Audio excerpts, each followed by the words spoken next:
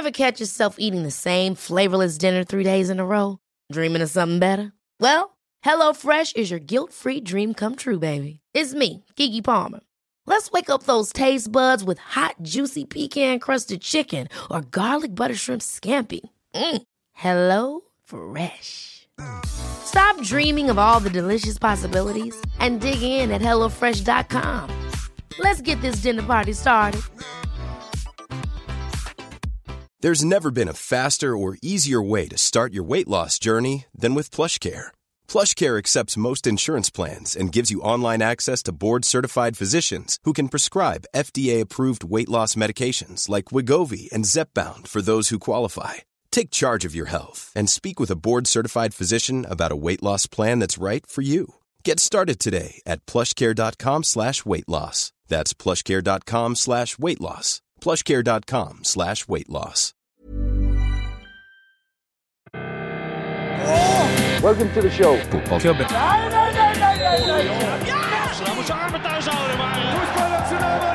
No football club is ever successful without a hat on.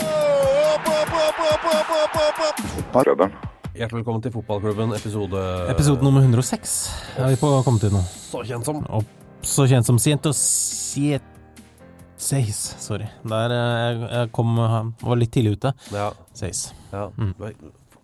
Jeg er alltid litt sånn skeptisk til hvor god du faktisk er i spansk. Ja, jeg kan ingenting. Nei, du bare improviserer og greier, ikke sant? Jeg hadde spansk 1 år for 25 år siden på skolen. Ja, så du er like god i spansk som du er i jus, for du har jo også en avdeling på jusstudiet. Ja, nei, trygderett, eller trygderett anno 1993, der er jeg veldig god. Ja, jeg har masse spørsmål om det, men det kan vi ta i en annen podd. 2 promille av årlig lønning per dag regner man gjerne på uføretrygdene. Dette er noe av det kjedeligste jeg noensinne har. Nei, men send inn spørsmål hvis dere har mer trygderettsspørsmål. Nei, ikke gjør det. Okay. Episode 106. Vi har altså byttet fra å si episodenummer og draktnummer som matcher. Nå er det episodenummer og antall landskamper, så siden det er episode 106, så er det i dag mennesker med 106 landskamper. Sondre har skrevet inn. Noen som kan nevnes med 106 landskamper er Frank Lampard, Bobby Charlton og Henrik Larsson. Ja. Gode fotballspillere, det. Det er det. Men vi må jo også nevne Hao Haidong, kineser med 106 landskamper for Kina. Han ble kalt den kinesiske Alan Shearer. Først og fremst på målsnittet hans, tror jeg. Og han ble også på slutten av karrieren solgt for 1 pund til Sheffield United. Var der et par år. Fikk seg 25 minutter i FA-cupen i et tap der. Men han var legende for Kina, visstnok, da. Og så han var også utestengt i et halvt år for å slåss med sønnen til Sam Allardyce i en eller annen kamp. Ja. Og utestengt i 1 år for å spytte på en dommer i den asiatiske cupvinnercupen. Så han kunne hatt enda flere. Så det er en type. Absolutt. Apropos det, vi kan jo bare gyve løs på ukas gjest, Teitur Tordarsson. Hjertelig velkommen. Takk for det. Hvor mange landskaper har du? 41 offisielle, ja. Ble det mål der også, ikke? Det ble en del, ja. For du var jo spiss. Jeg var spiss, ja. Man glemmer jo det litt. For du er, som for nordmenn flest, så er du trener-Teitur, men spiller-Teitur. Hvordan var du? Ja, jeg vet ikke hva jeg skal si. Jeg greide i hvert fall å komme meg til et rimelig nivå. Jeg var jo spilte på et av de beste lagene i Sverige i en del år, og vant serien der, altså i Allsvenskan, 3 ganger på 4 år. Og med Østers IF heter det, og derifra gikk jeg til Frankrike. Spilte i det som heter i dag League One, altså League 1, toppligaen i Frankrike. Spilte der var i Frankrike i knappe 5 år. Ja. Og da var du jo borti noen folk som er blitt enda mer kjent i dag. Ja, det var jeg. Jeg var sånn sett veldig heldig, for i den tiden som jeg var i Lens, så hadde jeg en trener som hette Gérard Houllier. Og så gikk jeg derifra til Cannes, og da hadde jeg Arsène Wenger. Ja. Det er en bra rekke der. Du bare gyver løs på Houllier og Arsène Wenger. Prater du med dem? Altså, kan du løfte, kan du liksom ringe dem i dag og slå en prat, eller er det rart? Ja, altså jeg gjør jo ikke det, men jeg kunne sikkert gjort det. De var veldig hyggelige begge to. Sist så traff jeg Houillet på et sånt årlig møte i toppfotbollen i Nord-Amerika når jeg var i Vancouver. Ja. Og Arsene Wenger snakket jeg med faktisk den dagen da jeg ble ansatt som hovedtrener for MLS-laget Vancouver. Da sendte han meg en videohilsen som var veldig hyggelig. Yes. Ja. Ble du overrasket da, eller? Ja, veldig. Jeg ble faktisk det. Jeg trodde ikke, jeg hadde jo vært og besøkt den i Arsenal et par ganger. Men jeg trodde likevel ikke at han ville huske på noe sånt. Så. At han fulgte med så nøye? Nei, jeg trodde ikke det. Men det var veldig hyggelig. Ja, nå har Teitur fått jobbe i Vancouver. Jeg har vent litt så fram, og telefonen spiller en videohilsen. Men det er veldig fint, fordi vi har lurt litt på hvor vi skal begynne med deg. Fordi litt sånn avhengig av hvem man spør og hvor i landet de kommer fra, så er det sånn, hvis du bare sier Teitur, for du er en av de som bare har fornavn. For folk flest. For det er bare en Teitur. I Norge da, er det et vanlig navn på Island? Ja, det er meget vanlig på Island, ja. Men her i Norge det er bare en Teitur. Og litt avhengig om de er fra Øst- eller Vestlandet og så videre, så er det sånn, det er Brann-trener, det er Lillestrøm-trener, det er Lyn-trener. Så vi har liksom lurt, hvor skal vi begynne med det? Ja, altså om vi skal ta fotballhistorien, så begynner den jo på Island da. Ja. Fordi du er fra Akranes. Ja. Hva slags sted er det? Ja, det er et lite sted med 5-6 tusen innbyggere, men har alltid vært et sted med gode fotballag. Ja. Fotballen var det store på den tida jeg vokste opp. Jeg hadde en far som spilte på klubblaget og var landslagsspiller. Og han fikk jo til og med et proffstilbud fra Arsenal, men han var så dum at han ville heller kjøre lastebil på Island. Hva er det du sier? Kødder du? Nei. Når var dette? Når fikk han tilbud fra Arsenal? Det var vel i 1955 eller 6, tror jeg. Var det veldig lukrativt å kjøre lastebil, eller var det... Det må det ha vært. Yes. Så han hadde da til sammen med sin far et eget firma, og lastebilsfirma, og han ville ikke gi det opp for å bli proff i Arsenal. Altså. Nei. Kunne du drevet med lastebil? Jeg kjørte jo lastebil i starten av min voksenalder, så kjørte jeg en lastebil hos han. Ja. Jeg er utdannet byggmester. Ja. Og tok den utdanningen rett etter skolen, men så når jeg var ferdig med den utdanningen, og litt med, så kjørte jeg lastebil hos far. Yes. Ja. Vil du si du var en god sjåfør? Kunne du satt deg i en lastebil i dag og kjørt? Ja, jeg kjørte ikke over noen i hvert fall. Nei, det er bra. Da er du i min bok en kjempesjåfør. Men vi pratet litt før vi gikk inn i studiet her, det er et ganske forblåst sted, Akranes. Ja, det er det. Det er det, og det er jo ikke... Altså, i dag er det jo, for de som driver fotball, så er det helt annerledes enn det var tidligere. For på det stedet nå så finnes det en storhall. Ja. Med tilskuerplasser til 2-3 tusen, sånn at fotballen lider ikke av det dårlige været som ofte er der. For det er dårlig vær. Men du sa at banen lå på kanten av et stup. Ja. Høres utrolig dramatisk ut. Ja, stupet er jo ikke flere 100 meter da, men det er en, hva skal jeg si, en 5-10 meter stup ned til en strand og ut til havet. Så da ballen havna rett og slett ofte på havet?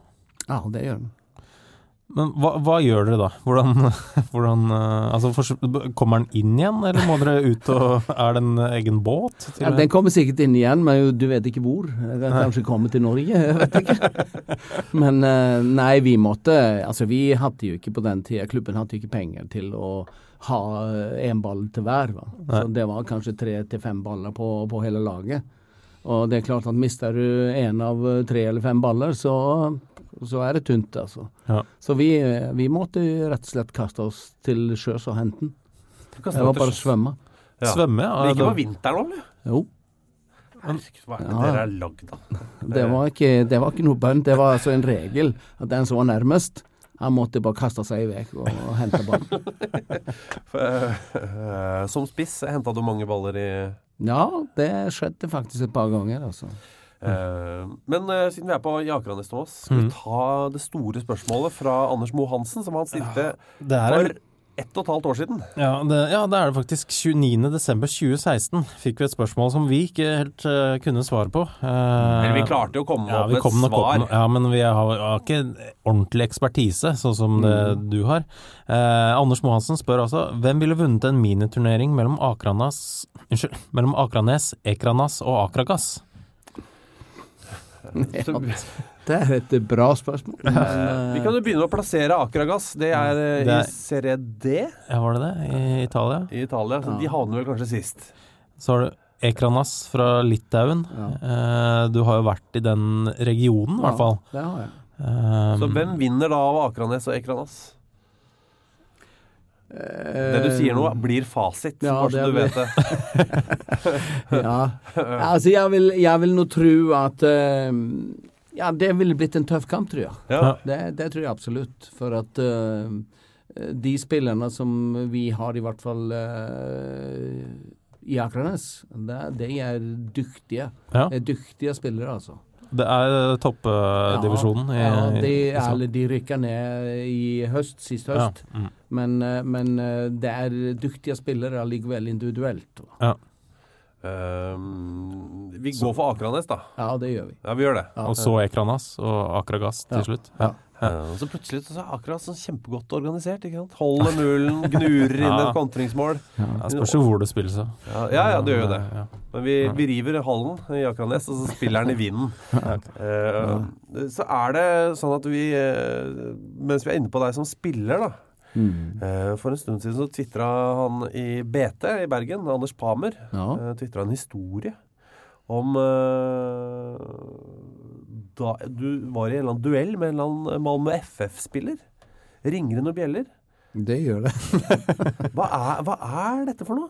Ja, det var jo først og fremst den rivaliteten som var mellom Øster, som var da et lag på vei oppover, og Malmö som hadde vært det regjerende laget og regjerende mestrene I Sverige I veldig, veldig mange år. Altså. Så det der historien begynner. Og det var jo sånn at I 1978, som var min første sesong I Øster, da hadde jo Malmö vunnet ligaen et par år på rad. Ja, de jo en gigant I fotball. En gigant, absolutt. Og det hadde et utrolig bra lag egentlig. Mange landslagsspillere og så videre. Og vi yppet oss veldig, altså. Vi gjorde det veldig bra på vårsesongen 78. Vi lå når vi kom, altså på den tiden så var det jo sånn at når vårsesongen var ferdig, så snudde ligaen på en måte. Det vil si at det laget du spilte mot sist, det startet du med på høstsesongen. Så det var bare, fra siste kamp så var det bare to uker til du møtte samme laget igjen og gikk andre veien. Ja. Og når vi møtte Malmö I Växjö, så lå de 2 poeng foran oss, og da var det 2-poengssystem. Ja, 2 poeng for seier. Ja. Og da slo vi dem 1-0 hjemme. Og jeg var så heldig å gjøre det målet. Og så skulle vi altså 2 uker senere skulle vi møte dem igjen I Malmö. Litt dårlig stemning. Det var jævlig dårlig stemning. Altså. Det var litt ufint også, altså, for at en del av Malmö-spillerne, de hengte oss ut I avisen, og spesielt meg. Jeg ble jo kalt for alt mulig, og blant annet et sosialfall fra Island, og det var ikke måte på. Alle dager. Ja, det var ikke måte på. Men bra temperatur da. Absolutt. Men jeg synes at det var bare gøy, altså. Jeg synes det var jævlig gøy at det var litt I temperatur, så det skadet ikke meg I det hele tatt. Det snarere tvert om. Det bare gjorde meg enda mer gira på at de skulle få merke det når vi møtte dem igjen. Ja, og det gjorde de, eller? Det gjorde de, ja. Og historien var jo den at det var en jævla tøff kamp. Og de hadde bestemt seg på forhånd tydelig at de skulle la meg få merke det. Så, altså dette sosialtilfellet fra Island skulle få kjenne på det? Ja, så det begynte med nedsparkinger og litt ufin måte å være på, både verbalt og fysisk. Og jeg ble taklet hardt et par ganger, og så når jeg var I ferd med å få nok, så da fikk jeg en kjempetakling bakfra, Men jeg reiste meg opp, og så sa jeg bare at neste gang du kommer, så skal du få merke det for livet. For livet? For livet, ja. Herregud. Det var ikke noe mindre enn det. Og så skjedde akkurat det igjen, at det kom en sånn 20. takling, og jeg fikk ikke tatt den akkurat da, men neste gang så var jeg veldig bestemt på at nå er det nok. Og så kom det en ball i høyden, hvor jeg og den spilleren da gikk opp i lufta samtidig, og da satte jeg albuen rett i fjeset på han. Så han fikk et kutt under øyet, og måtte sys, måtte av banen. Så det er ufint som faen, men de kunne ha brekt beina mine, altså, så at så det var på tide å gjøre noe med det. Det var andre tider, Teitur? Det var det. Eller, ja, det var det, men vi var så jævlig smart på den tida, vet du, så de så ikke der. Men vet du om han har arr i dag? Fikk du merke han? Jeg har ikke sett den siden, så jeg har ikke fått sjekke det. Så, han sendte ikke en gratulasjons-SMS da du fikk jobb i Vancouver? Han gjorde ikke det, men dette var jo ikke noen episode som jeg er veldig stolt av, men jeg følte at dette var noe jeg måtte gjøre. Det sier også noe om klimaet mellom de to klubbene på det tidspunktet, da? Ja, det var jo enormt. Altså, det var jo kjente trenere på begge lager også. Altså, vår trener, Laban Arneson, ble jo landslagstrener etterpå, og på det andre laget var det en som heter Bob Houghton, og assistenten var Roy Hodgson. Så det er klart at det var temperatur, altså. Det er jo legender i svensk fotball vi snakker om her. Det er det. Og etter kampen så venter spillerne på meg inn i en sånn tunnel der du går inn til garderobene, for da hadde de bestemt seg for å ta meg i den tunnelen. Hvordan løste du det? Jeg har hatt dommeren oppdaget det, men så hadde jeg en keeper som var en bjesse, vet du, så han beskyttet meg litt. Så.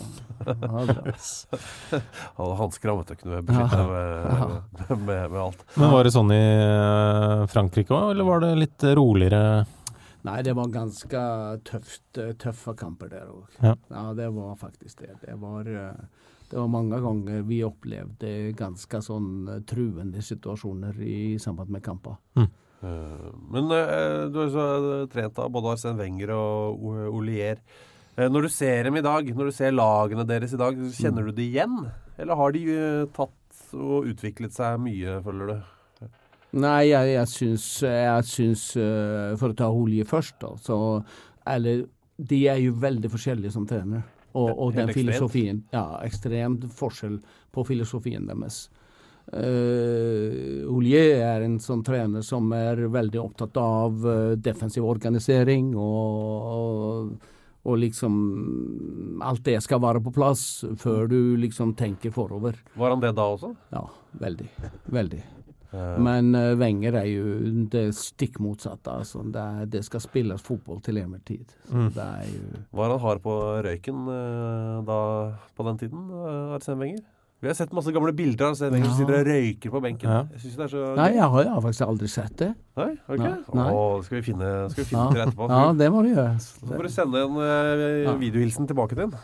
Det skal jeg gjøre. Men Arsene, altså, han må fotballen han står for. Det var en åpenbaring for meg. Altså. Det var gøy å spille for? Ja, utrolig. Og den fotballen er jo så morsom. Så det er jo helt... Bjørn Reksen har også sendt et slagt spørsmål her. Han skriver: La oss regn, kullgruver, øl og fritt med majones kan. Sol og strand, vin og pasta. Kultursjokk? Ja. Var det stor overgang der? Ja. Det var det. Det var et skikkelig kultursjokk. Det høres jo mer behagelig ut da med kan. Jo da, det er jo det. Men du kan si samtidig som med tanke på fotballen og idretten, så var mentaliteten i Nord-Frankrike, Lens, den passer meg mye, mye bedre enn mentaliteten i sør. Ja. Men for jeg var en gang på Interrail i Sør-Frankrike en sommer, og da plutselig så var det et lite sånn småfly som fløy over stranda der, hvor du hadde sånt banner bak, hvor det stod «Kan mot Lillestrøm». Var du trener for Lillestrøm da? Var det derfor dette skjedde? Ja, vi dro jo på treningsleir med Lillestrøm til Cannes. I 93? Ja, det var vel i 94. Ok. Tror jeg kanskje. Du har liksom alltid drømt om at det var den dagen Teitur Nei, jeg bare kom på det akkurat nå. Det ikke så mange jeg vet om som har vært i både Cannes og Lillestrøm. Nei, men vi var der nede med Lillestrøm på treningsleir. Ja. Tar du deg selv i å nynne sanger om deg selv? Altså, han har hele verden i sin hånd. Han heter Teitur Thordarson. Ja, det var en flott greie det der, altså. Ja, Brann-fansen sang jo det til deg. Ja. Ditt forhold til Brann i dag? Du har vært der i 2 perioder. Må begynne med å nevne det for folk som eventuelt ikke gamle nok til å huske. Altså 88 til 90. Ja. Og må jeg bla i arkivet mitt 2000 til 2002. Ja, det stemmer. Ja, jeg måtte sjekke. Ja, det stemmer det. 3 sesonger hver gang. Altså 6 sammenlagt. Ja. Jeg tror faktisk at jeg fortsatt den eneste branntrener som har blitt bedt om å komme tilbake. Alle jo ønsket langt til helvete, så det så jeg litt stolt av det, faktisk. Ja. Men var du ønsket langt til helvete i de 12 årene du var borte? Nei, det vet jeg ikke. Jeg hadde et veldig godt forhold til Brann-fansen, til Bergen generelt, og jeg trivdes veldig godt der. Det gjorde jeg. Jeg synes jeg hadde 6 veldig fine år i Bergen, tross at det var litt opp og ned i perioder. Altså. Men det ligger i Branns DNA? Ja, det gjør det. Men det klubben storlikte jeg, og det ikke noe tvil om at for meg så det uten tvil klubben i mitt hjerte i Norge. Ja, det det? Ja, uten tvil. Så blir du fortsatt lei deg når de taper? Ja, jeg synes det ikke sånn at jeg går og grever meg helt ned, altså, men jeg ønsker dem alt godt. Altså. Jeg trivdes utrolig bra der. Jeg har bodd i Bergen i noen år. Ja. Og du har helt rett i det om at alle trenere ønskes jo langt av sted når de ferdige. Altså, uten unntak så det sånn du kan nesten vinne hva som helst, bare kom deg vekk. Mens ditt navn sånn der det liksom ikke ett vondt ord. Og det synes jeg nesten altså, vi har møttes før, og jeg har bare godt inntrykk av deg, men allikevel synes jeg det litt rart. Fordi alle andre får den behandlingen. Hvorfor får ikke du det? Hva det du har gjort riktig? Nei, jeg snill gutt, jeg vet ikke. Nei, jeg vet ikke. Jeg hadde veldig godt forhold til publikum i Bergen, og de som følte laget. Jeg vet ikke om det har noe med at jeg prøvde hele tiden å være veldig ærlig mot dem. Jeg ønsket å ha godt forhold til dem, og gi dem riktig informasjon, og være ærlig når jeg svarte på spørsmål og litt sånt der. Det kanskje har noe med det å gjøre, jeg vet ikke. For det sies jo, sånn bergenske journalister, sier sånn, av alle branntrenere de siste 40 årene, så du den som har vært lettest å få tak i, for du tok alltid telefonen. Stemmer det? Ja, det gjorde jeg. Det jo en helt enorm greie, for jeg vet jo, det trøkket i Bergen, du finner ikke det noe sted i Norge. Nei, du kan jo si at det jo veldig mange av de som har vært i den som trener i Brann, de har jo heller gjort det motsatte, det vil si at de har fått hemmelig nummer, så ingen kunne snakke med dem. Ja. Og det tror ikke jeg noe lurt. Nei, helt tydelig ikke. Det jo veldig, veldig lurt, men det ikke så mange lyntrenere heller som kommer tilbake 2 ganger. Nei. Du klarte det også? Jeg klarte det også, ja. Hvordan klarte du det? Nei, jeg vet ikke. Det jo kanskje det gikk jo bra i den første perioden i Lyn. Veldig, veldig bra. Laget var nye opprykket, og vi kom oss helt opp i toppen med en gang, og lå der, og vaka sånn fra 2. til 4., 5. plass. Og begge sesongene jeg var der i første perioden. Og når jeg så kom i andre perioden, så tror jeg det var et kanskje, jeg vet ikke, behov for å kanskje fra de som styrte dette her til å få inn noe annet enn det som hadde vært der. Ja. Så hvorfor valget falt på akkurat meg, det kan ikke jeg svare på. Det lett å si ja når du bor i Oslo. Ja, det kan du si. Ja. Det kan du si. Du har noen fine klubber på den lista her. Altså, vi har også Lillestrøm. Ja. Jeg føler liksom at du har vært i Lillestrøm flere ganger, men du har jo ikke det. Nei. Hvorfor har jeg den følelsen? Det fordi du var så innmari tydelig i den perioden din på Åråsen? Ja, det kan godt hende. Det gikk jo veldig bra. Ja. Vi lå jo også helt i toppen begge årene jeg var der. Så jeg vet ikke. Jeg tror alle mennesker har sånn det vel enkel psykologi. Alle har de øyeblikkene hvor de plutselig bare kommer det et eller annet sånn flashback sånn, hvor man tenker sånn det var ekkelt, eller jeg husker jeg gjorde det feil, eller Har du noen sånne sesonger som du innimellom bare, når du har litt tid til overs, sitter i sofaen din, og så plutselig bare den 1997-sesongen Har du noen sånne? For jeg føler at det så mye det går så bra hele veien. Ja, nei, jeg har ikke det faktisk. Jeg har ikke så jækla mye jeg føler at jeg må angre på. Nei? Jeg synes det meste har jo vært artig å drive med. Det har vært altså selvfølgelig har vi alle sammen som driver med det jeg holder på med. Vi får jo perioder da det ikke går så bra som ellers, og ikke så bra som ønsket.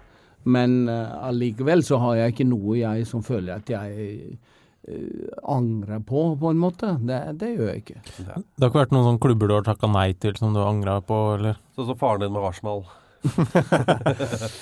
Jo, det har det vært. Eller du kan si at jeg har ikke alltid styrt akkurat det valget. Nei. Det var jo sånn til eksempel når jeg var spiller i Sverige, før jeg dro til Frankrike, så fikk jeg et tilbud fra Glasgow Rangers. Og hadde veldig lyst til å dra dit. Men det var før Bosman-dommen kom. Så da var det klubbene som bestemte, liksom, og fikk dem ikke i pengene sine. Så satte de stolen i døra. Og det gjorde Øster på den tiden. Når jeg leser om din spillestil, og jeg hører om din historie med Malmö FF, så tenker jeg Rangers ville vært en ganske perfect match. Ja, jeg tror også det, at engelsk fotball, britisk fotball ville ha passet veldig godt. Det tror jeg også. Da slipper du unna med de albuene. Der det jo dagligdags. Ja, det det. Men jeg synes det så mye gøy med den karrieren din. Altså, spillekarrieren gøy, trenerkarrieren, alt gøy. Og så det som jeg sa, jeg fikk akkurat nå en melding fra en sånn Iuga-Brann-supporter. Bare sånn, Teitur velkommen tilbake når som helst. Ja, det hyggelig. Du ofte i Bergen? Nei, jeg ikke det. For etter de utlandsoppholdene jeg har hatt, så eller du kan si når jeg kom fra Canada for en del år tilbake, da jobbet jeg litt i TV 2. Ja. Og da var jeg i Bergen sånn over natt i helgene og litt sånt der. Og det synes jeg var ekstremt hyggelig liksom, å være tilbake der. Du blir stoppet på gata i Bergen? Ja da, jeg hadde mange fine fotballprater der. Det var ikke noe valg? Nei. Den veien fra TV 2 da de var på Nøstet inn til byen, det tar egentlig 4,5 minutter. Ja, det gjør det. For deg tar det jo 40 minutter. Ja, det var veldig hyggelig. Jeg synes det var veldig morsomt. Altså. Men utlandet, kan vi bare... Ja. Jeg føler Norge nærmest hjemme for deg da. Sånn, du har vært så mye her og bor her jo nå. Men litt utlandet, Thomas, det jo gøy. Ja, for etter Lillestrøm så dro du jo til Estland. Det var vel et litt annerledes Estland enn det som nå, vil jeg tro. Ja, det kan du godt si. Jeg var og alle de folkene som jeg snakket med og kjenner, de trodde jeg var fullstendig galen som dro dit, altså. Nei, de skjønte ikke at jeg tok det valget, altså. Men hvorfor tok du det? Rett og slett fordi jeg synes det var en morsom utfordring. Jeg drives litt av utfordringer, ikke av, altså, veldig mange fotballtrenere veldig bevisste på valgene sine, liksom. Om de tror at det en klubb som kanskje ikke får de resultatene de håper på, så tar de ikke den jobben. Men jeg ikke sånn, ja. Altså. Jeg veldig opptatt av utfordringene, og samtidig så jeg opptatt av å få litt opplevelser med det. Og når jeg tok den jobben i Estland, så var det var jo en direkte krisesituasjon i Estland, sånn sett, for at det var jo bare 3 år etter at jernteppet falt, og fotballen i Estland lå jo helt brakk, så alt måtte bygges opp på nytt. Ja, fordi altså, hvordan vil du forklare idretts... For det noen inndelinger i det gamle Sovjet. Ja. Bare forklare. Ja, det var jo sånn i Sovjettida, så var jo hele Sovjet inndelt i idrettslige områder. Det var, i et område var det basketball, i andre områder var det handball, og så var det fotball i noen steder, og litt sånt. Og uheldigvis så var jo Estland et basketballområde, og ergo så var det ikke spilt noen seriøs fotball der, altså. Og How would you like to look 5 years younger? In a clinical study, people that had volume added with Juvederm Voluma XC in the cheeks perceived themselves as looking 5 years younger at 6 months after treatment. Look younger, feel like you. Add volume for lift and contour in the cheeks with Juvederm Voluma XC. Reverse signs of aging by adding volume to smooth laugh lines with Juvederm Volure XC. For important safety information and to find a licensed specialist, visit Juvederm.com. That's JUVEDERM.com. Not for people with severe allergic reactions, allergies to lidocaine, or the proteins used in Juvederm. Common side effects include injection site redness, swelling, pain, tenderness, firmness, lumps, bumps, bruising, discoloration, or itching. There's a risk of unintentional injection into a blood vessel, which can cause vision abnormalities, blindness, stroke, temporary scabs, or scarring. Talk to a licensed specialist to find out if it's right for you. Ever catch yourself eating the same flavorless dinner 3 days in a row? Dreaming of something better? Well, HelloFresh is your guilt-free dream come true, baby. It's me, Keke Palmer. Let's wake up those taste buds with hot, juicy pecan-crusted chicken or garlic butter shrimp scampi. Hello Fresh. Stop dreaming of all the delicious possibilities and dig in at HelloFresh.com. Let's get this dinner party started. There's never been a faster or easier way to start your weight loss journey than with PlushCare. PlushCare accepts most insurance plans and gives you online access to board-certified physicians who can prescribe FDA-approved weight loss medications like Wegovy and Zepbound for those who qualify.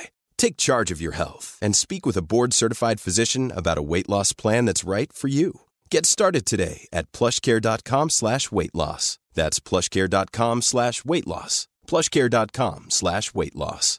Hey, Dave. Yeah, Randy. Since we founded Bombas, we've always said our socks, underwear, and T-shirts are super soft. Any new ideas? Maybe sublimely soft. Or disgustingly cozy. Wait, what? I got it. Bombas. Absurdly comfortable essentials for yourself and for those facing homelessness. Because one purchased equals one donated. Wow, did we just write an ad?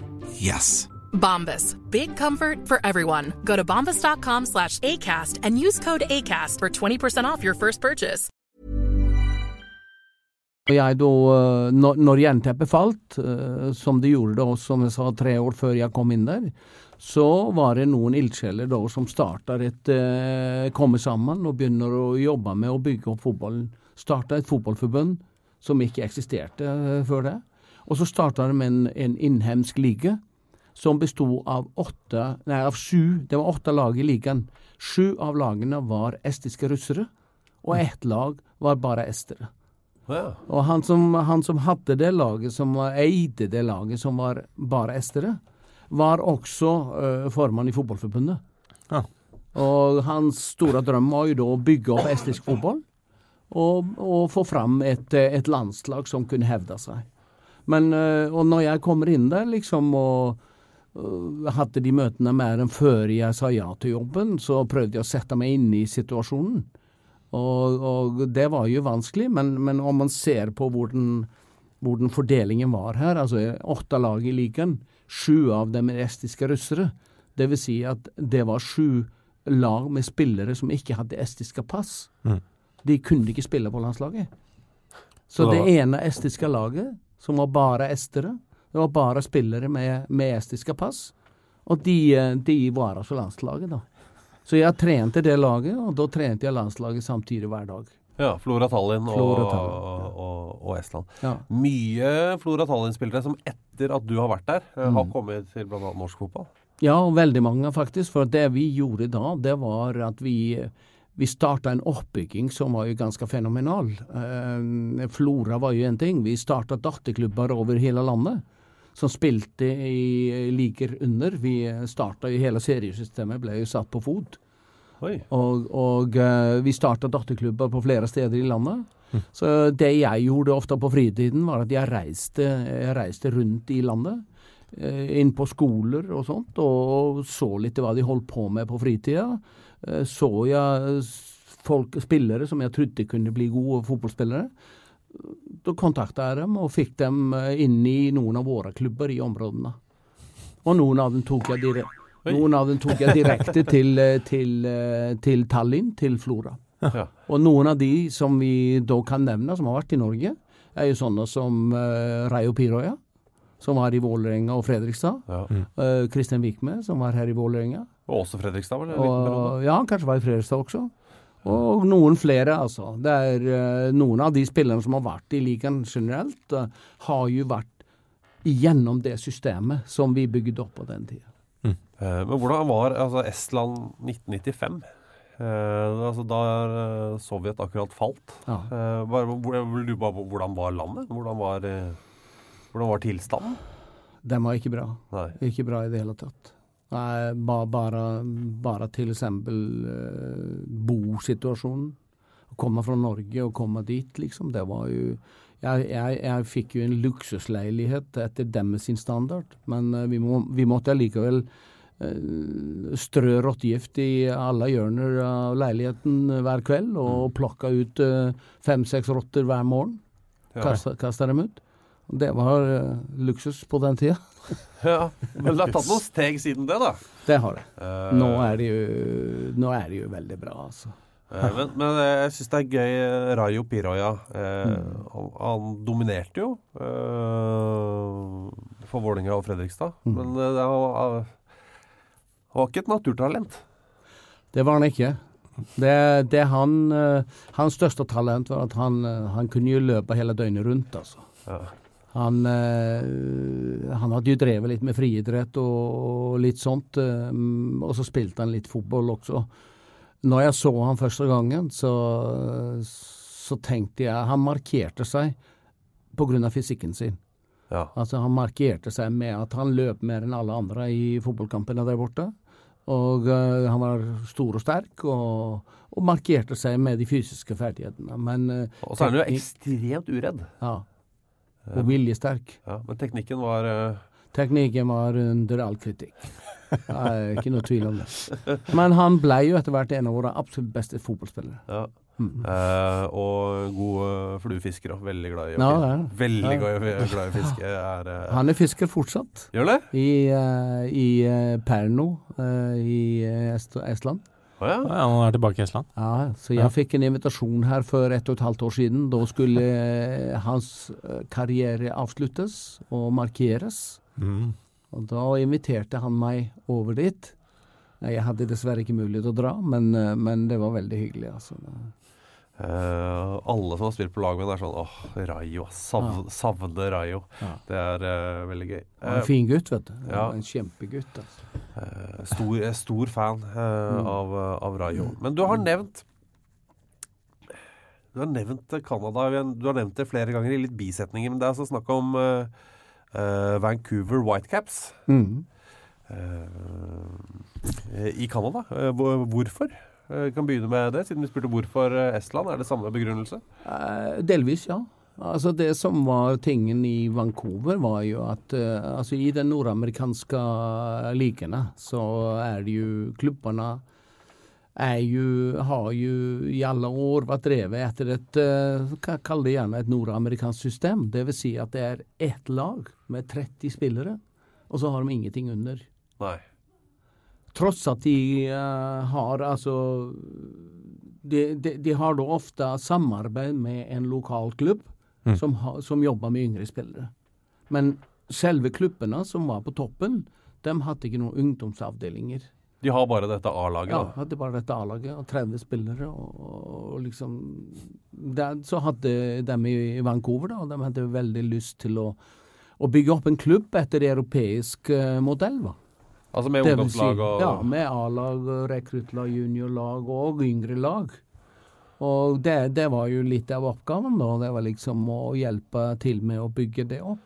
Hvordan begynner det da? Jeg bare var sånn, ja, da Da skal vi ha juniorlag. Ja. Hvor begynner du? Nei, men altså i Vancouver så hadde de allerede begynt med et juniorlag og et guttelag. Ok. Så de to lagene var i trening. Men så var det liksom å få til en rekrutttropp, ansette trenere på disse lagene, dra opp noen retningslinjer for hvordan vi skulle trene, hvordan vi skulle liksom hospitere og få frem spillere. Så det var mye jobb.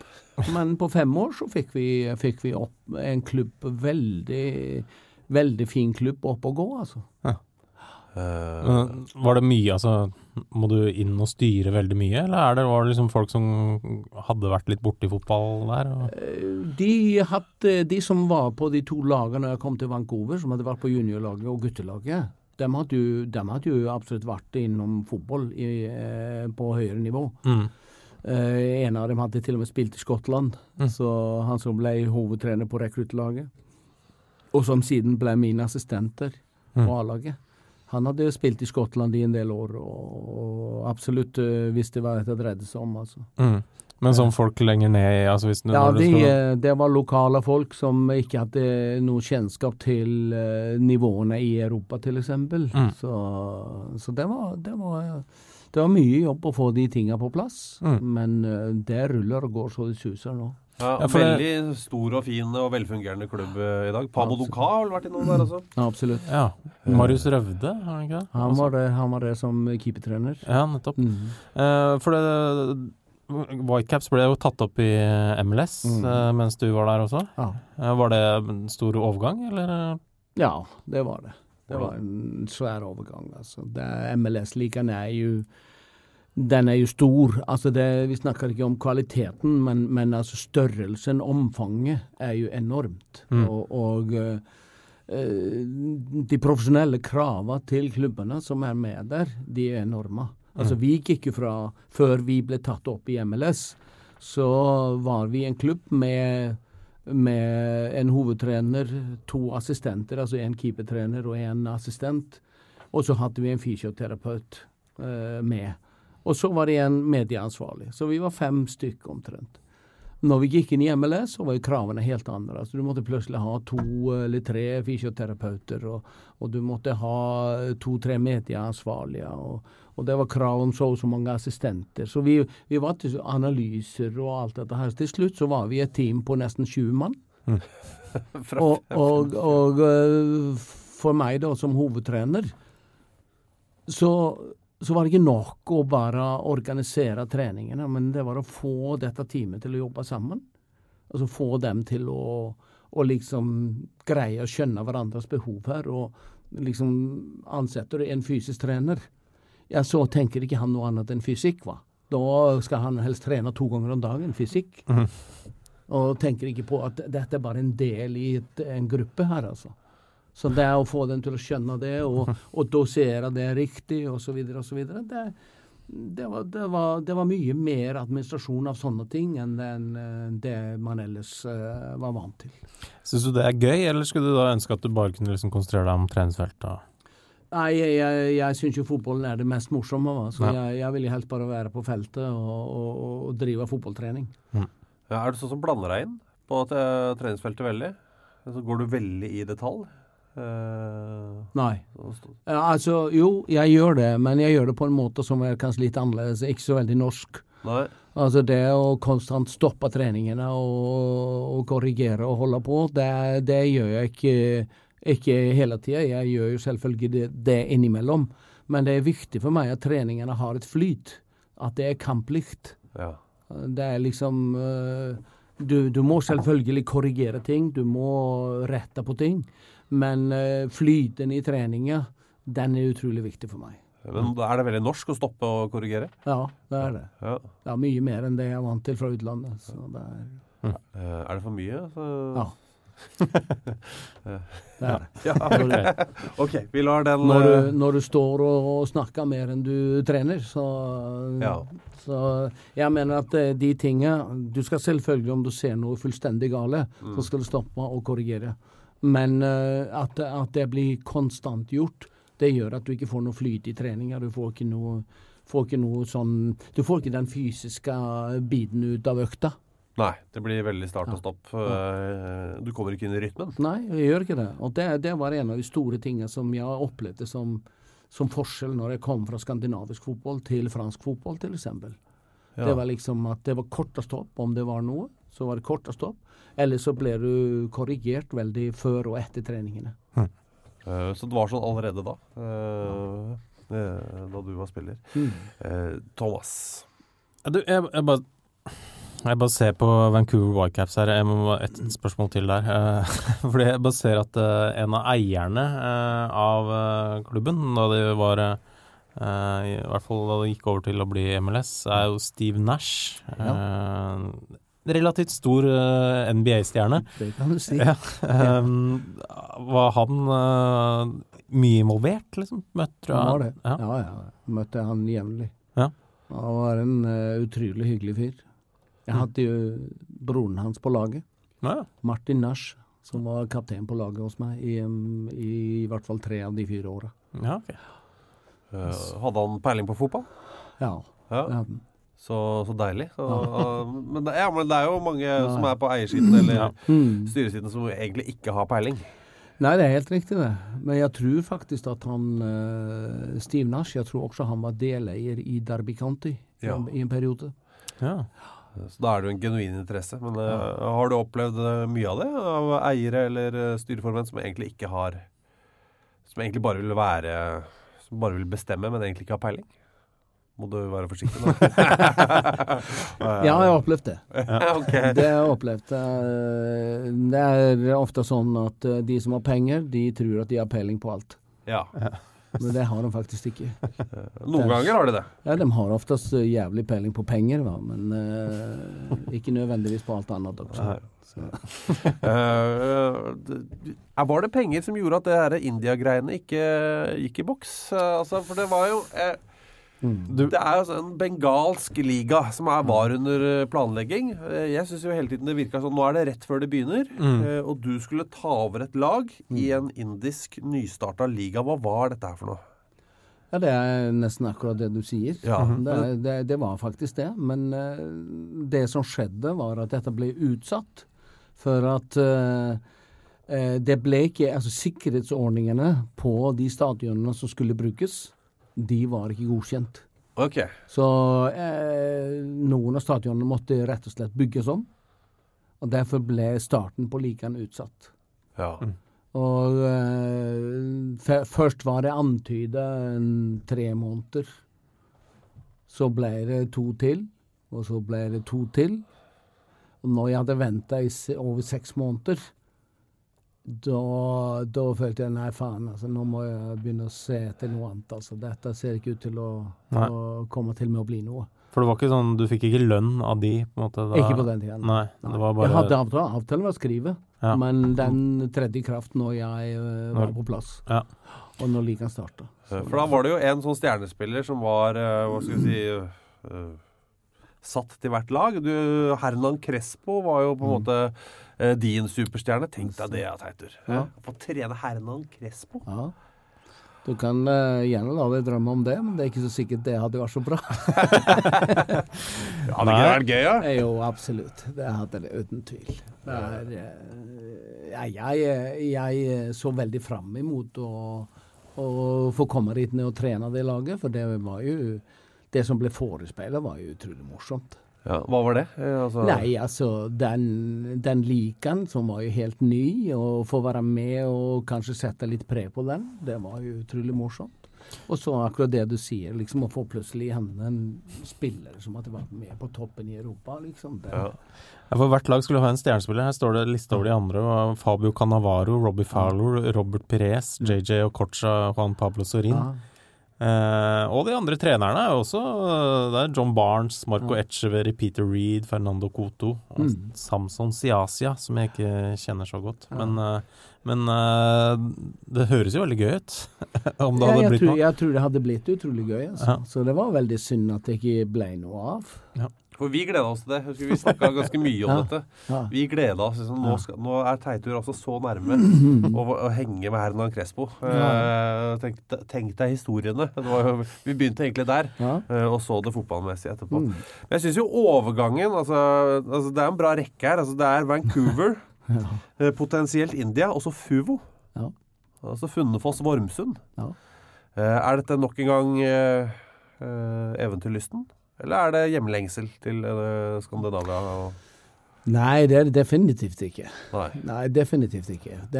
Du kan se at det med Fuvo kom jo egentlig inn i den perioden da det var fortsatt snakk om den indiske ligaen. Ja, ok. Ja. Så det var mer liksom for å ha noe å drive med tills det ble avklart hva det ble til. Ja, ok. For det går ganske kort til du der du nå, Drøbak-Frogn. For oss som liksom har vokst opp i Oslo-regionen da, vi kan si at Ski Oslo-regionen, Thomas. Ja, altså Ski, Drøbak-Frogn var jo det nærmeste laget for Ski. Så jeg følte Drøbak-Frogn tett da jeg vokste opp. Og de var svære også. Og jeg synes at de spilte fin fotball. Det var gøy å se på. Og så har det vært som om noen har dratt ut proppen, og så har de blitt borte litt. Og nå du der. Hva status, eller hva var status da du kom inn i Drøbak-Frogn? Status var jo ikke noe bra når jeg kom inn der. Definitivt ikke. Klubben hadde jo gått igjennom akkurat året før, eller høsten før, hadde jo gått igjennom en veldig opprivende prosess, hvor i stort sett hele spillestallen forsvant. Ja. Og det hadde jo noe med økonomi og sånt å gjøre. Så når jeg kom inn der, så hadde vi første måneden i treningen, så hadde vi bare 6 spillere. Og da mye 3 mot 3 da? Ja, og det ikke så ille det. Det kommer jo jævla god form av det. De 6 blir i hvert fall jævlig god på 3 mot 3. Ja, og god kondis. Ja, for det jo ekstremt slitsomt. Ja, absolutt. Men du har jo bare, du har ansvaret for alle 90 lagene i Drøbak-Frogn? Ja, på en måte, ja. Altså administrativt? Du trener ikke alle, regner jeg. Nei, det gjør jeg ikke. Nei, det jo masse folk som selvfølgelig med rundt dette her, og trener på de forskjellige nivåene og så videre.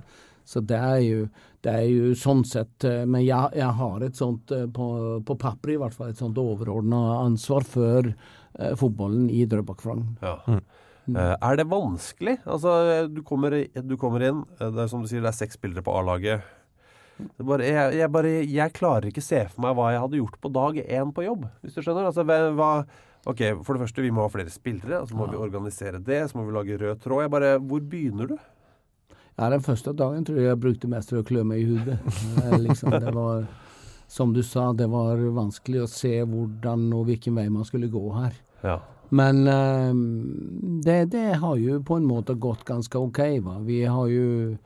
Klubben har jo utviklet seg veldig, og ungdomsavdelingen i klubben, den driver sånn sett godt, trener seriøst, og vi i ferd med å prøve å bygge en rød tråd fra A-laget og helt ned, som går på samarbeid, hospiteringer, at man trener og spiller på en lignende måte, sånn at ikke alt blir overraskelser for spillerne.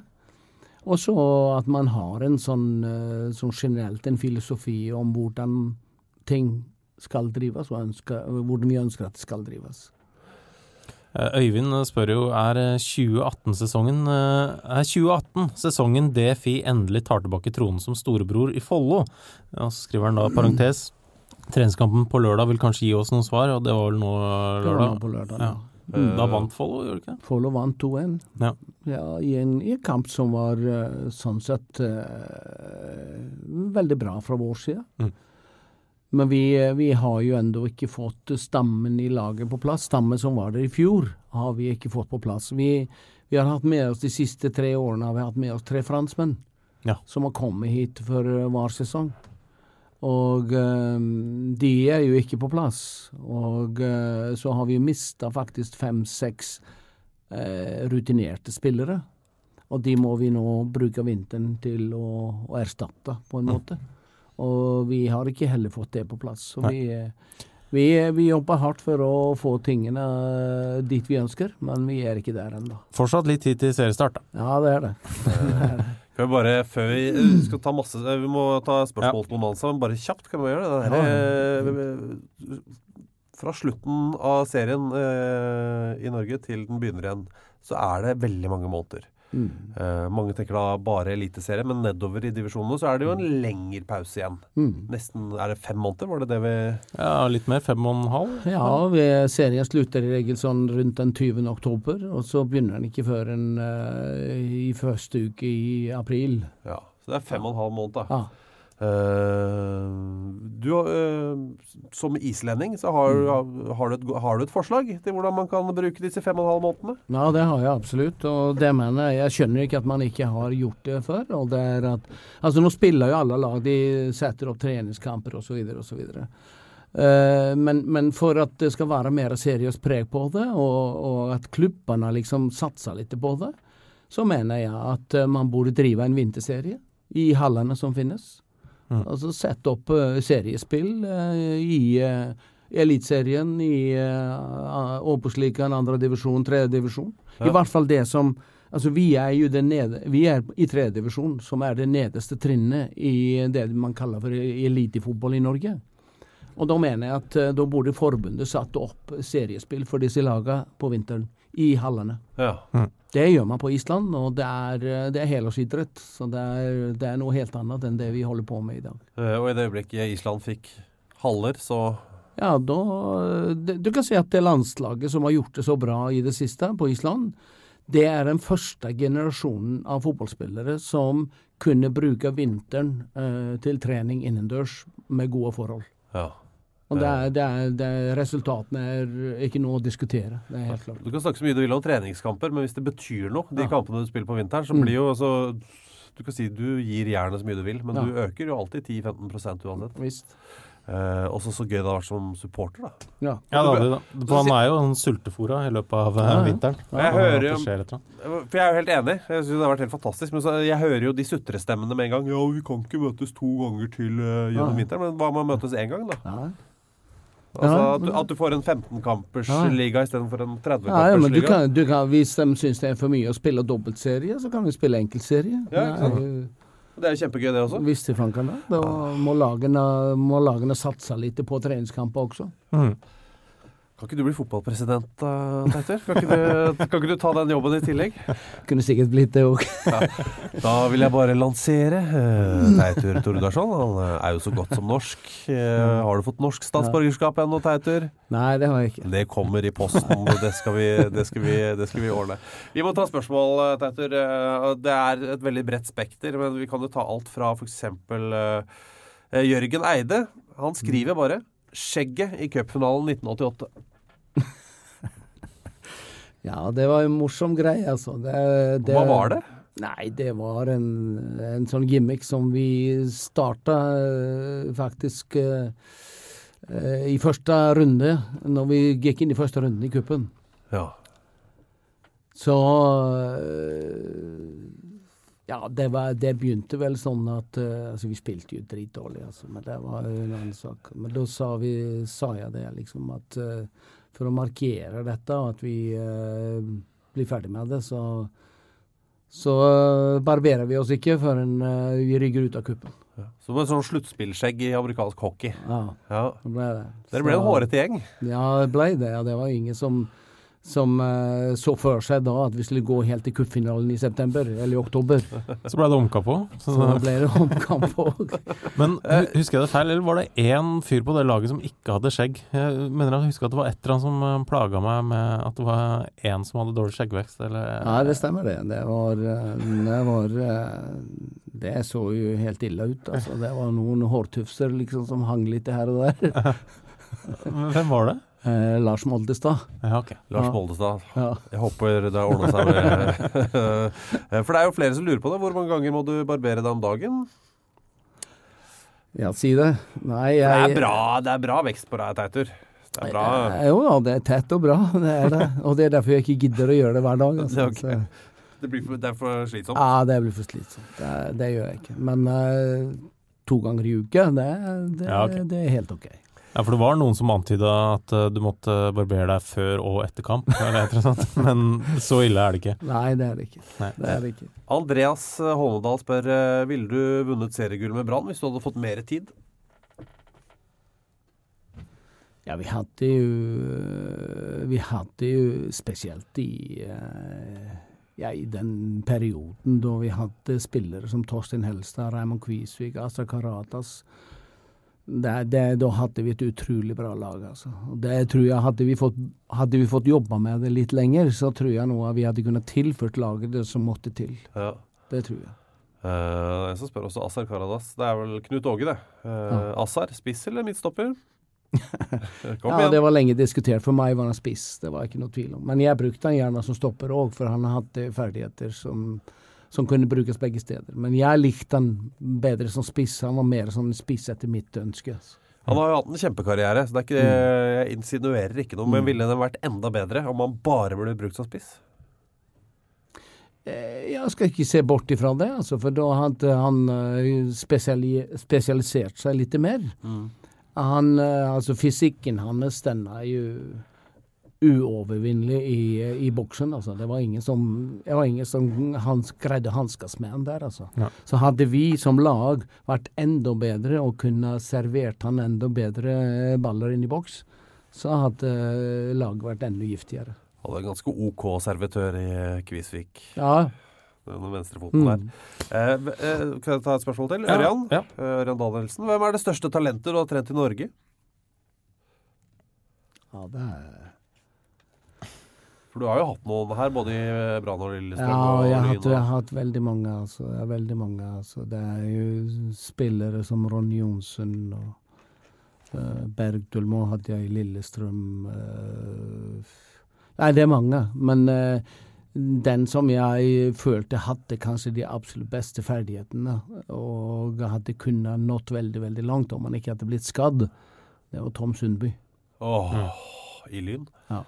Herregud, for en fotballspiller. Ja, han var utrolig. Han var så komplett, vet du, så det var utrolig. Altså så elegant. Ja, fantastisk spiller. Så hadde han ikke vært så uheldig å bli så alvorlig skadd som han ble, så tror jeg han hadde kunnet blitt utrolig god. Altså. Og kanskje hvis han hadde gjort et annet klubbvalg også, enn å gå til Hellas og Herakles. Ja. Men kanskje han kunne jo gått til et høyere nivå. Det kunne han.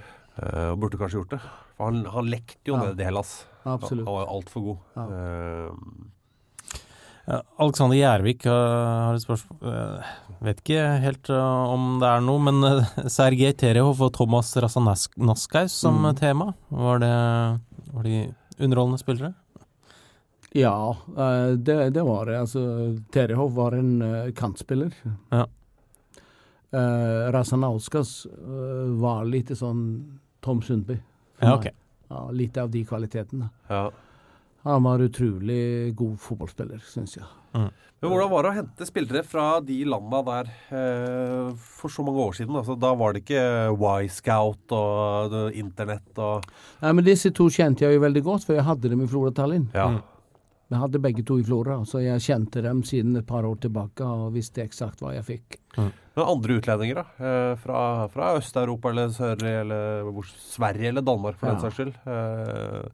Hvor mye var på ryktebasis, hvis du skjønner? Altså, hvordan oppdager man det? I starten går det jo på rykter.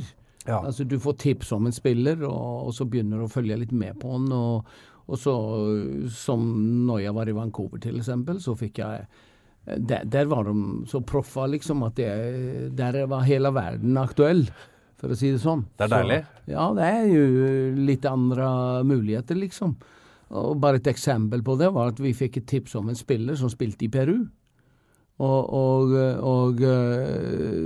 vi hadde jo to scouter som jeg ba liksom å se litt nærmere på dette her, på video da.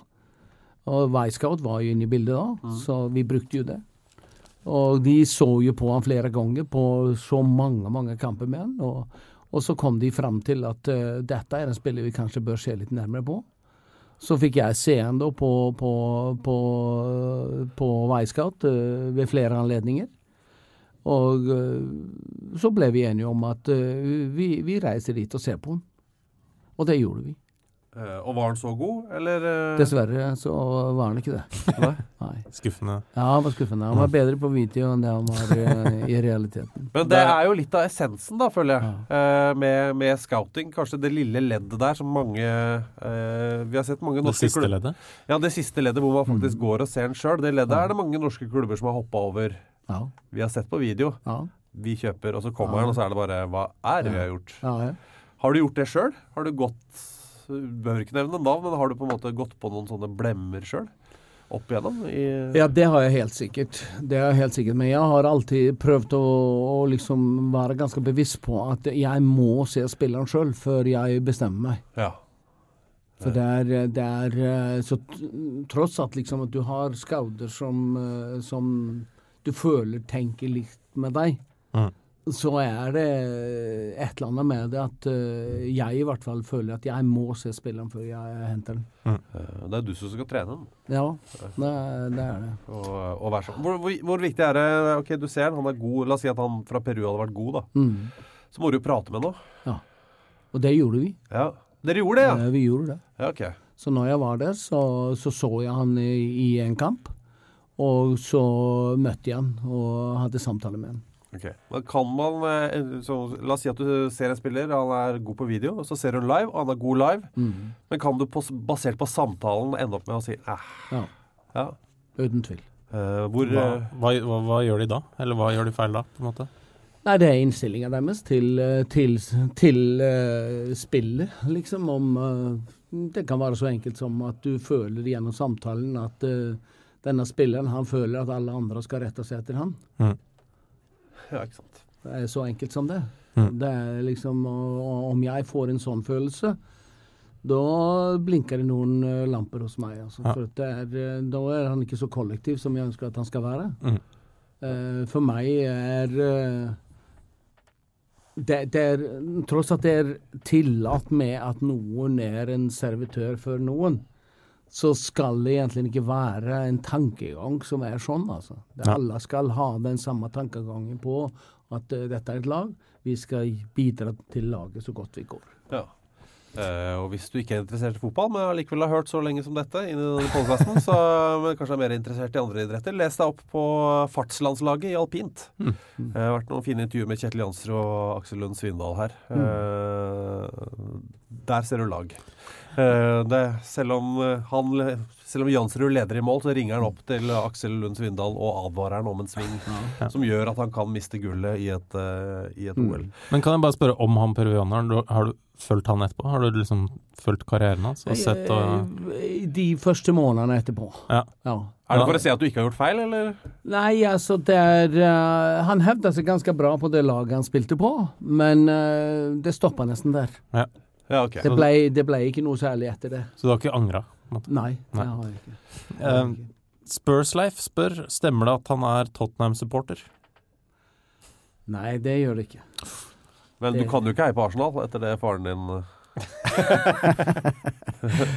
Jo, jeg har faktisk gjort det. Altså, du kan si at jeg i utgangspunktet, når det gjelder engelske lag, så var jeg West Ham-supporter. Ja. Og det kan jeg begrunne litt, altså. Det var for at når jeg var 15 år, så fikk jeg mulighet til å trene med juniorlaget til West Ham. Ja, da... Og jeg var i England i noen måneder og trente der, og så ble jeg tilbudt en avtale med rekruttlaget. En proffavtale.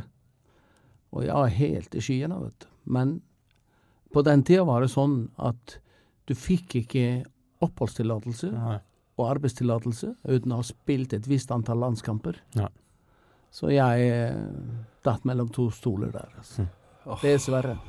Men på den tiden, altså, så hadde vi spillere som Bobby Moore, Geoff Hurst og disse spillerne, altså, som var jo landslagsspillere for England.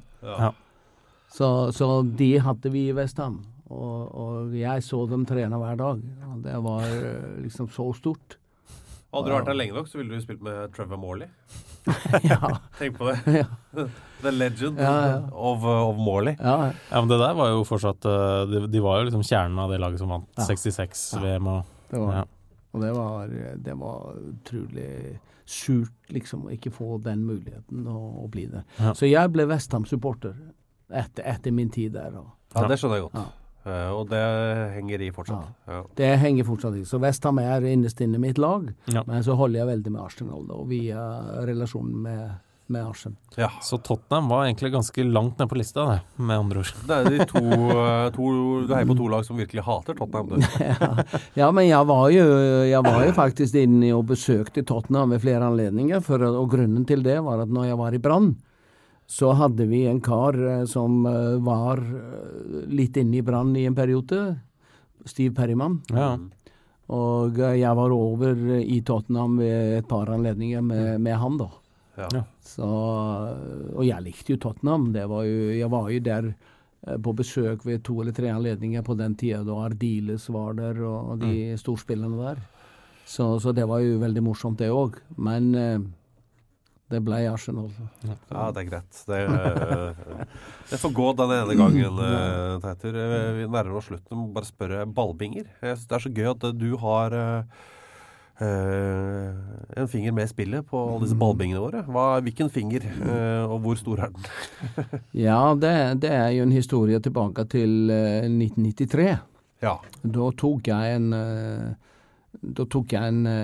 liten pause fra toppfotballen, og ble tilbudt å bli prosjektleder for en idrettsanleggsmesse på Inforama-senteret i Sandvika. Og når jeg sa ja til det, så begynte jeg jo selvfølgelig å tenke liksom på en sånn utstilling, liksom hva nytt, hva kan man eventuelt stille ut på en sånn messe, altså noe som overrasker, noe som helt nytt i vår verden. Og han som var sjef på senteret, Arve Mokkelborst, som jo godt kjent for fotballelskere i Norge, han var jo som sagt sjef der, og det var han som da ansatte meg til dette prosjektet. Det var han som fikk nys om dette først da, at de holdt på med noe sånt i Tyskland. Så han ønsket at jeg skulle dra dit ned for å se på det. Og se på binger? Se på bingene. Og det var det jeg gjorde. Jeg dro til Tyskland. Vi var på en utstilling i Frankfurt, tror jeg det var. Hvor en sånn binge var utstilt. Hva tenker du når du ser den bingen? Tenker du dette en sånn artig greie, eller tenker du dette fremtiden? Men jeg tenkte med en gang at dette må jo være fremtiden, for at allerede da så var det jo mye snakk om at løkkefotballen var på vei bort. Alle åpne yter i byene blir bygget på, og da tenkte jeg at dette må jo være helt genialt for å plassere ut i boområdene. Så da tok vi en sånn binge inn til utstilling på Inforama-senteret.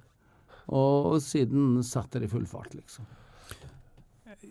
Det kanskje et dumt spørsmål, men hvorfor heter binge i Tyskland? Eller altså, hvorfor heter det binge? Det vel for at det et lukket område, vil jeg anta. Okay. Det vel, tror jeg. Ja. Man tenker jo grisebinge. Ja, jeg tenker det det eneste jeg har. Det den eneste andre bingen, egentlig, som det helt naturlig å bruke. Og så har jo Per Ravn Omdal tatt over stafettpinnen, og jeg husker ikke hvor mange 100 ballbinger han åpnet rundt omkring i Norge. Man holder jo på ennå. Jeg skal ikke glemme at når vi tok bingen inn til utstillingen, så var det i samarbeid med Fotballforbundet. Ok, så de var ivrige. Så de var inne i bildet der også, for å få dette til. En blanding av bra og dårlig at det ventet til 93 med å komme ballbinger til Norge. Hadde det kommet før, så hadde jeg hadde ikke fått noen andre hobbies. Jeg hadde bare drivet med det. Jeg hadde ikke spilt landhockey eller innebandy eller noe sånt. Jeg hadde bare drivet med det. Kunne vært bra for knæra. Det kunne vært veldig bra for knæra mine om vi hadde fått ballbinger. Kjapt bare, hva ambisjonen for Drøbak Frogn denne sesongen? Ja, hvis du får alt på plass? Ja, hvis jeg får alt på plass, så må det være et opprykk. Det det som målet? Ja, det ingen vits å ha en ambisjon om å være midt på. Nei. Det bare tull. Det sant. Men, det det samme som å si at du ønsker å være best av de dårligste. Okay. Ja. selv om det overraskende mange som synes det ålreit å være best av de dårligste også. Ja, det kan godt hende. Vi må liksom justere ambisjonen litt etter hvert, men I utgangspunktet så hvis vi får på plass de spillerne vi ønsker, så må vi ha ambisjon om å tilhøre toppen. Altså. Det ikke noe tvil. Og for de som ikke kjenner helt til Drøbak Frogn, svær klubb. Klubben svær, ja. Klubben jo som sagt nærmere 90 lag, og det jo 800 og noe utover, og det jo enormt omfang. Men det ikke det samme som å være god. Nei, men det jo bra å være en stor og veldrevet klubb. Altså se på Bromma-Paukerne I Sverige, da. Ja. Altså, som jo den største klubben. I antall spillere. Ja da, helt enig. Det helt enig. Det en enorm klubb, altså. En svær greie, altså. Ja. Så det håp for fremtiden, på en måte? Ja, det masse dyktige fotballspillere I Drøbak Frogn, på de yngre laga. Veldig, veldig mange. Og så sliter vi med, eller vi jobber hardt med å prøve å utvikle junior, senior opp til å bli et veldig godt A-lag. Ja. Til slutt her, Thomas, vi må gjøre 2 ting. Ja. Vi skal ut på en liten turné med denne podcasten vår. Ja. Vi kommer til Kristiansund 15. mars. Det den nærmeste. Det kommer masse mer, altså 31. mai, Rockefeller og en hel haug imellom. Men 15. mars, Kristiansund, 2 gjester. Ja, Kristiansund-trener Christian Mikkelsen. Ja, ganske popis I Kristiansund etter forrige sesong. Og en tidligere lagkompis av han. Ole Gunnar Solskjær kommer på besøk. Så det 15. mars. Kom dere inn, kjøp billetter, gjør dere klar. Vi semiklare. Skrekkblandet fryd. Jeg tror det blir veldig gøy. Jeg har aldri vært I Kristiansund. Jeg usikker på om jeg har vært der. Har du vært I Kristiansund? Ja, det har jeg. Kan vi glede oss, eller det litt skummelt? Nei, jeg tror det kan glede deg til det. Det jo spesielt om det har med fotball å gjøre, for der de mye høyt oppe om dagen. Så, ja, veldig høyt. Og det kan de også gjøre, for at de har vært dyktige. Ja. De har vært veldig dyktige. Ja, det blir gøy. 15. mars, der. Gå inn på Facebook-siden vår. Skal vi legge ut et lite event der, eller? Ja, det ligger der. Men jeg kan dele det, Gjør det. Så kan enda flere folk se det. Ja, og så kan dere kjøpe billett Solskjær og Mikkelsen, pluss oss to da. Ja, og deg da, som lytter, selvfølgelig. Kan vi komme med dagens rareste fun fact på slutten? Ja, vi kan jo kanskje gjøre det. Kjapt, fordi vi har nevnt tidligere at Saddam Hussein var Motherwell-fan, som jo var veldig rart. Synes vi var en veldig pussig greie. Men det en annen ting også, da han ble funnet av amerikanske styrker I 2003, så var det de fant en koffert med $75,000 I cash, en pistol og en AK-47, og en pakke med kaffe, som var da Café Pelé, som da oppkalt etter Pelé, omsetter visst nok for sånn $300 millioner I året. Stort sånn på verdensbasis, men Pelé får veldig lite av det. Ja, han får ekstremt litt av det. Han gjorde noen veldig dårlige avtaler der en stund. Han jobber hardt for å gjøre noe med de avtalene, for han veldig glad I penger. Så det dagens rareste fun fact. Teitur, lykke til med sesongen. Takk for det. Og tusen takk for besøket. Ja, veldig takk, gøy. Like måte. Så deilig at du ikke delte ut noen albuer I dag. Det var deilig.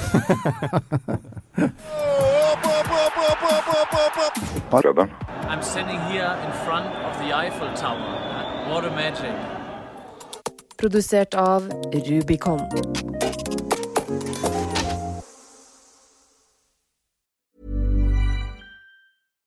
Hi, I'm Daniel, founder of Pretty Litter. Cats and cat owners deserve better than any old-fashioned litter. That's why I teamed up with scientists and veterinarians to create Pretty Litter. Its innovative crystal formula has superior odor control and weighs up to 80% less than clay litter. Pretty Litter even monitors health by changing colors to help detect early signs of potential illness. It's the world's smartest kitty litter. Go to prettylitter.com and use code ACAST for 20% off your first order and a free cat toy. Terms and conditions apply. See site for details. Ever catch yourself eating the same flavorless dinner 3 days in a row? Dreaming of something better? Well, HelloFresh is your guilt-free dream come true, baby. It's me, Keke Palmer. Let's wake up those taste buds with hot, juicy pecan-crusted chicken or garlic butter shrimp scampi. Hello Fresh. Stop dreaming of all the delicious possibilities and dig in at HelloFresh.com. Let's get this dinner party started. Hey, it's Paige DeSorbo from Giggly Squad. High quality fashion without the price tag. Say hello to Quince. I'm snagging high-end essentials like cozy cashmere sweaters, sleek leather jackets, fine jewelry, and so much more. With Quince being 50 to 80% less than similar brands. And they partner with factories that prioritize safe, ethical, and responsible manufacturing. I love that. Luxury quality within reach. Go to quince.com/style to get free shipping and 365-day returns on your next order.